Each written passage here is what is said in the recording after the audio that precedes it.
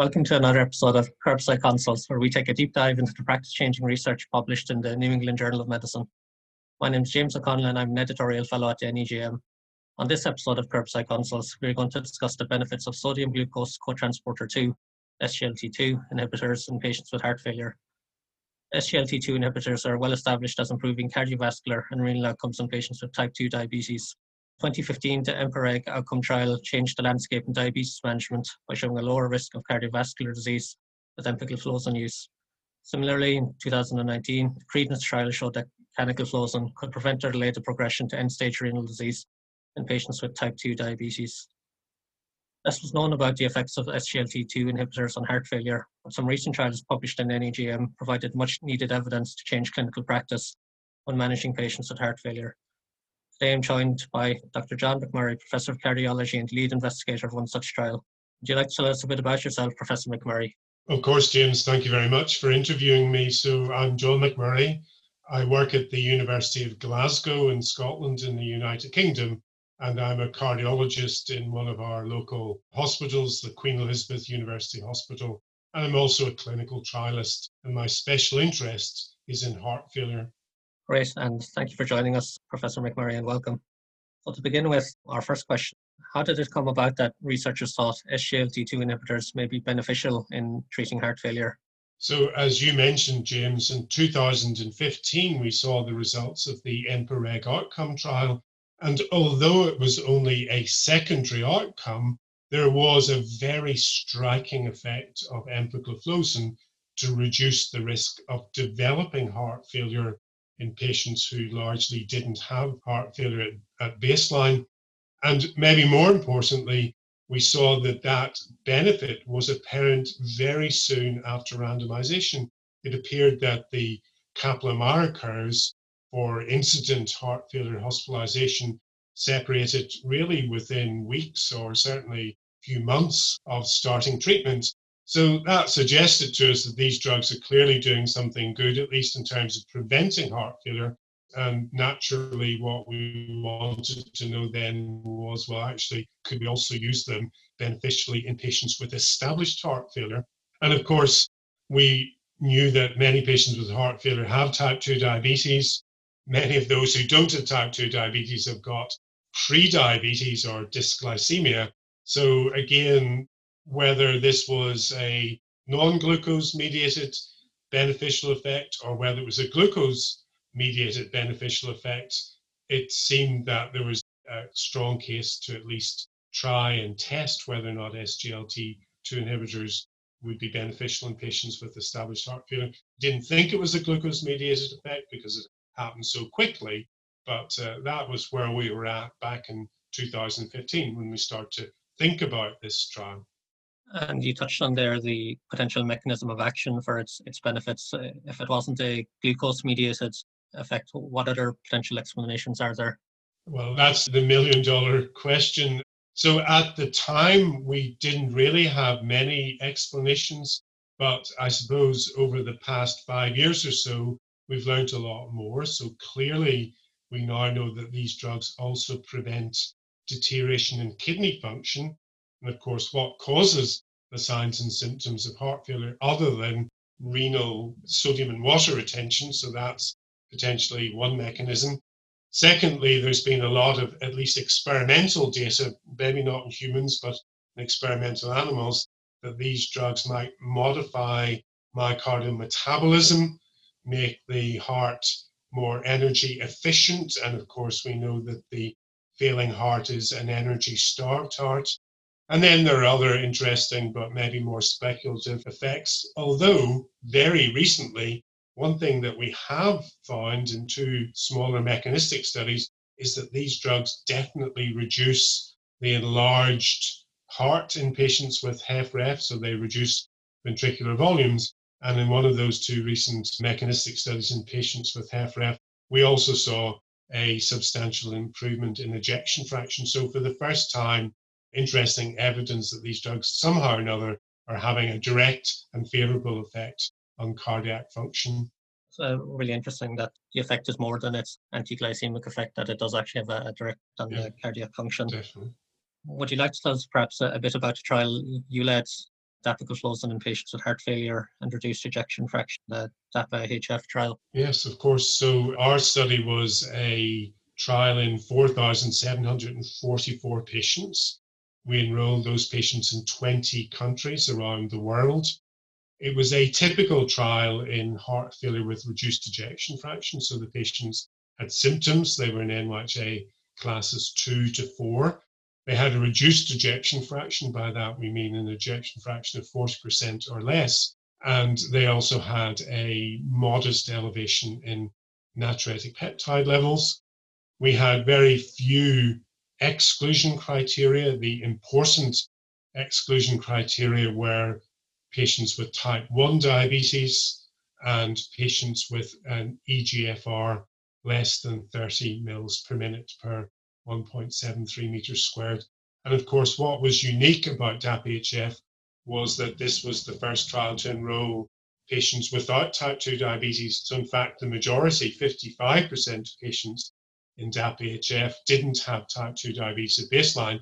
So clearly what we were really interested to see was, would dapagliflozin be beneficial in heart failure patients both with and without type 2 diabetes? In other words, was this really a drug for heart failure per se, as opposed to just a treatment for glucose lowering in patients with type 2 diabetes? Right. So a unique feature of the trial you conducted at the time was that it included patients without diabetes in its enrollment. Recently, 2 other trials, the Emperor Reduced trial and the Soloist WHF trial, examined the effects of SGLT2 inhibitors on heart failure, were published in NEJM also. What did those trials add to the literature in this area? So yes, the journal published 2 very important new trials. So Emperor Reduced was a trial that was pretty similar to DAPA-HF in design, although the inclusion criteria were slightly different. Patients either had to have a lower ejection fraction or higher natriuretic peptide levels. So these were patients at somewhat higher risk. Obviously, it used a different SGLT2 inhibitor, empagliflozin, rather than dapagliflozin. It had an almost identical endpoint, and remarkably, both of these trials, so they were both trials in ambulatory symptomatic patients with heart failure and reduced ejection fraction, both of these trials showed almost an identical relative risk reduction, so a 25-26% relative risk reduction in the primary endpoint. What Soloist worsening heart failure did, and it's a critically important advance, is that it enrolled patients who had been hospitalized with worsening heart failure. So Soloist randomized patients either during a hospital admission or within 3 days of hospital discharge. Now, there were some other differences in Soloist, but I think that was the key one. It did include some patients with the other major heart failure phenotype, heart failure with preserved ejection fraction, so that's interesting. It only enrolled patients with type 2 diabetes. It didn't include patients without type 2 diabetes, but we don't really think that makes a difference because both DAPA-HF and Emperor Reduced each showed a similar reduction in the primary endpoint in patients with and without type 2 diabetes. So the fact that Soloist just included patients with type 2 diabetes is I don't think, either here nor there. And Soloist worsening heart failure essentially showed the same thing, showed a reduction in the composite of cardiovascular death and heart failure hospitalization. It used slightly different endpoints. It included repeat or recurrent events, included worsening heart failure that didn't necessarily lead to hospital admission, but essentially it's the same. And of course, as you know, James, what's most critical here is that if you have 3 separate trials with 3 separate drugs showing the same effect, then essentially that's the kind of really strong, robust evidence that we would like to have in order to change guidelines and to change practice to guide a new way of treating patients. So both the Emperor Reduced trial and the DAPA-HF trial used a composite outcome of death due to cardiovascular causes and hospitalization for heart failure. How should we interpret these composite outcomes in clinical practice? Yeah, that's a good question. So traditionally in trials, we do use what we call composite outcomes. So it's a composite outcomes. So usually they're analyzed as time to first event. So it's whatever happens first to a patient in those components. So either worsening heart failure, or maybe the patient sadly dies from a cardiovascular cause. So that's what we look at, the advantages of that. Those are the two important things that happen to patients with heart failure. The composite clearly gives you more events, and that makes the trial more manageable, more affordable, and so on. But of course, when you look at a composite, you want to look at the components of that, because we'd like to know, is there an effect on worsening heart failure events? Is there an effect on cardiovascular death? In our trial, we saw a 30% reduction, relative risk reduction in worsening heart failure events. And there was a 30% relative risk reduction specifically in heart failure hospitalization.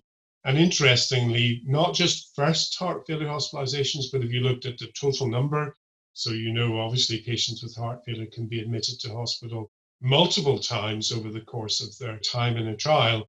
We saw not just a reduction in first admissions, but also in total admissions first and repeat admissions. And then in our trial, we also saw a 18% relative risk reduction in cardiovascular mortality. That was by itself statistically significant. Now, that wasn't seen in the EMPEROR-Reduced trial or the SOLOIST worsening heart failure trial, but those other two trials were smaller trials. So I don't think it's about the effect of the treatment. I think it's about the statistical power. If you put all three trials together in a meta-analysis, which is now being done, then you do see a clear reduction in all-cause mortality and in cardiovascular mortality.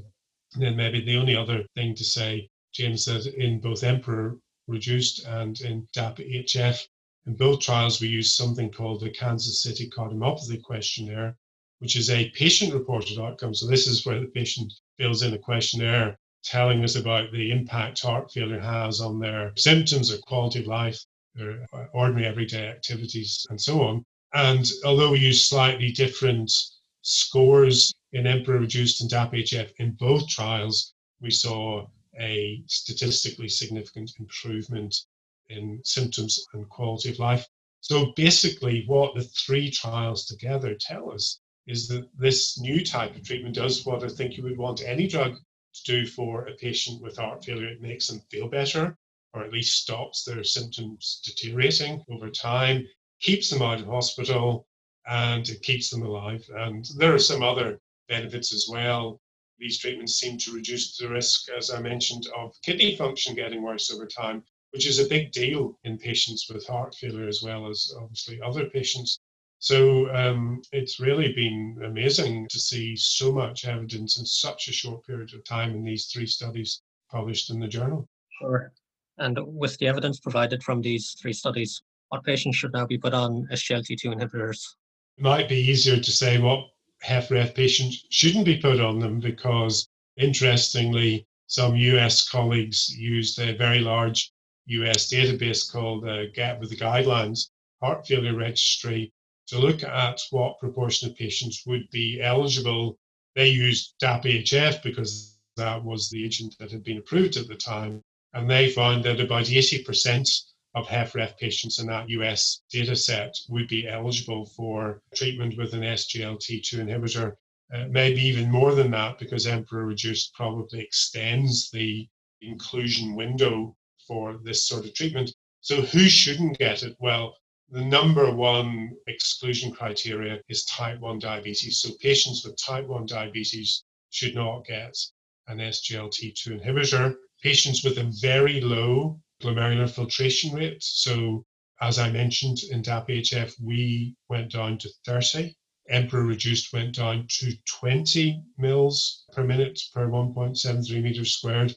And in fact, the regulatory labeling in many countries doesn't even mention a lower eGFR limit. But I would think for most doctors, 20 is probably as low as you want to go, except in special cases. And really, other than that, those are probably the two key exclusion criteria. If you have a patient who has type 2 diabetes and is on insulin and has a history of ketoacidosis, that is another patient that you would probably maybe not treat, or at least be very careful in treating, because one of the rare side effects with this treatment is ketoacidosis. So that would probably be the only other exclusion criteria to consider. So in treatment algorithms for heart failure, where do SGLT2 inhibitors fit in with other treatments? Well, James, that's the hardest question of all, and that's the one that the whole world of heart failure is discussing at the moment. I mean, clearly, because these treatments are also a treatment for diabetes. If you have a patient with type 2 diabetes and heart failure with reduced ejection fraction, it would be right at the top of your algorithm. Similarly, because SGLT2 inhibitors, we know, slow the progression of kidney failure to end-stage kidney disease, then again, in a patient who's got heart failure and chronic kidney disease, it would be right at the top of your algorithm. And I think the debate is about the other patients. And I would say there are two schools of thought. One school of thought is that this is a single dose for everybody. There's no dose titration like there is for all of our other heart failure drugs. It's the benefit of this treatment is seen within less than 30 days of starting treatment in both. In fact, in all three of the trials we've discussed, that analysis has been done, and there's a statistically significant reduction in the adverse outcomes of interest within 28 days. So here you have a treatment that is very easy to use, hardly any side effects, takes immediate effect, requires no titration. So the people who look at it that way would say, well, we should use this sooner rather than later. And I have some sympathy for that, but I also think we should wait for the new guidelines. Both sides of the Atlantic will be publishing new guidelines in the first part of 2021. So I think we'll get the guideline committee view in that in the not too distant future. Right. And finally, for prescribers, should there be any concern about the risk of hypoglycemia with SGLT2 inhibitor use? So again, great question, because I think a lot of doctors understandably think that a drug that was originally introduced to lower glucose could cause hypoglycemia. So the first thing to say is that in EMPEROR reduced and in DAPA-HF, so in chronic ambulatory patients with heart failure and reduced ejection fraction, in the patients who did not have diabetes, so patients who did not have diabetes at baseline, no hypoglycemia, no diabetic ketoacidosis. So hypoglycemia is only a potential risk in patients with type 2 diabetes being treated with other glucose-lowering therapy. These drugs by themselves probably don't cause hypoglycemia. It's when they're combined with other glucose-lowering therapies, particularly insulin, particularly sulfonylureas, that you can get hypoglycemia. But to be honest, James, in our trial in DAPA-HF, so remember 4,744 patients, we had 4 cases of hypoglycemia in the placebo arm and 4 cases in the dapagliflozin arm, although all 4 cases in the dapagliflozin arm were in patients with type 2 diabetes. So the only people I think you need to worry about this in are people who have a history of hypoglycemia, and there are not many of them who have a very well-controlled glucose level. People with a glycated hemoglobin, for example, of maybe 7% or less. In those individuals, you might want to think about reducing their other glucose-lowering therapy when you add an SGLT2 inhibitor. Although generally you have to not reduce the dose of insulin too much. That's sometimes what can lead to ketoacidosis. So maybe if you're a cardiologist and you're not an internist and you're not too comfortable with handling insulin, you maybe want to do that in consultation with your local friendly endocrinologist. It seems from our discussion in this podcast, SGLT2 inhibitors will form a significant role in treating patients with heart failure, both with and without type 2 diabetes. And reasons why a prescriber wouldn't use them would be a history of type 1 diabetes, a reduced glomerular filtration rate, and a history of type 2 diabetes with diabetic ketoacidosis. That wraps up this episode of Curbside Consults. I'd like to thank Professor John McMurray for joining us today in our discussion about SGLT2 inhibitors and their benefits in patients with heart failure. Our production team here at NEGM Resident 360 includes Karen Buckley, Lynn Winston-Perry, Kyle Simmons, Mike Tomasis, Tim Vining, Scott Williams, and Kathy Stern. Special thanks also to our NEGM Education Editor, Dr. O.P. Hamvik. If you have any feedback, questions, or suggestions for future podcast topics, please email us at resident360@negm.org. Remember to subscribe to the NEGM social media sites, including Twitter, Instagram, and Facebook via the negm.org pages. On behalf of the New England Journal of Medicine, this is James O'Connell signing off.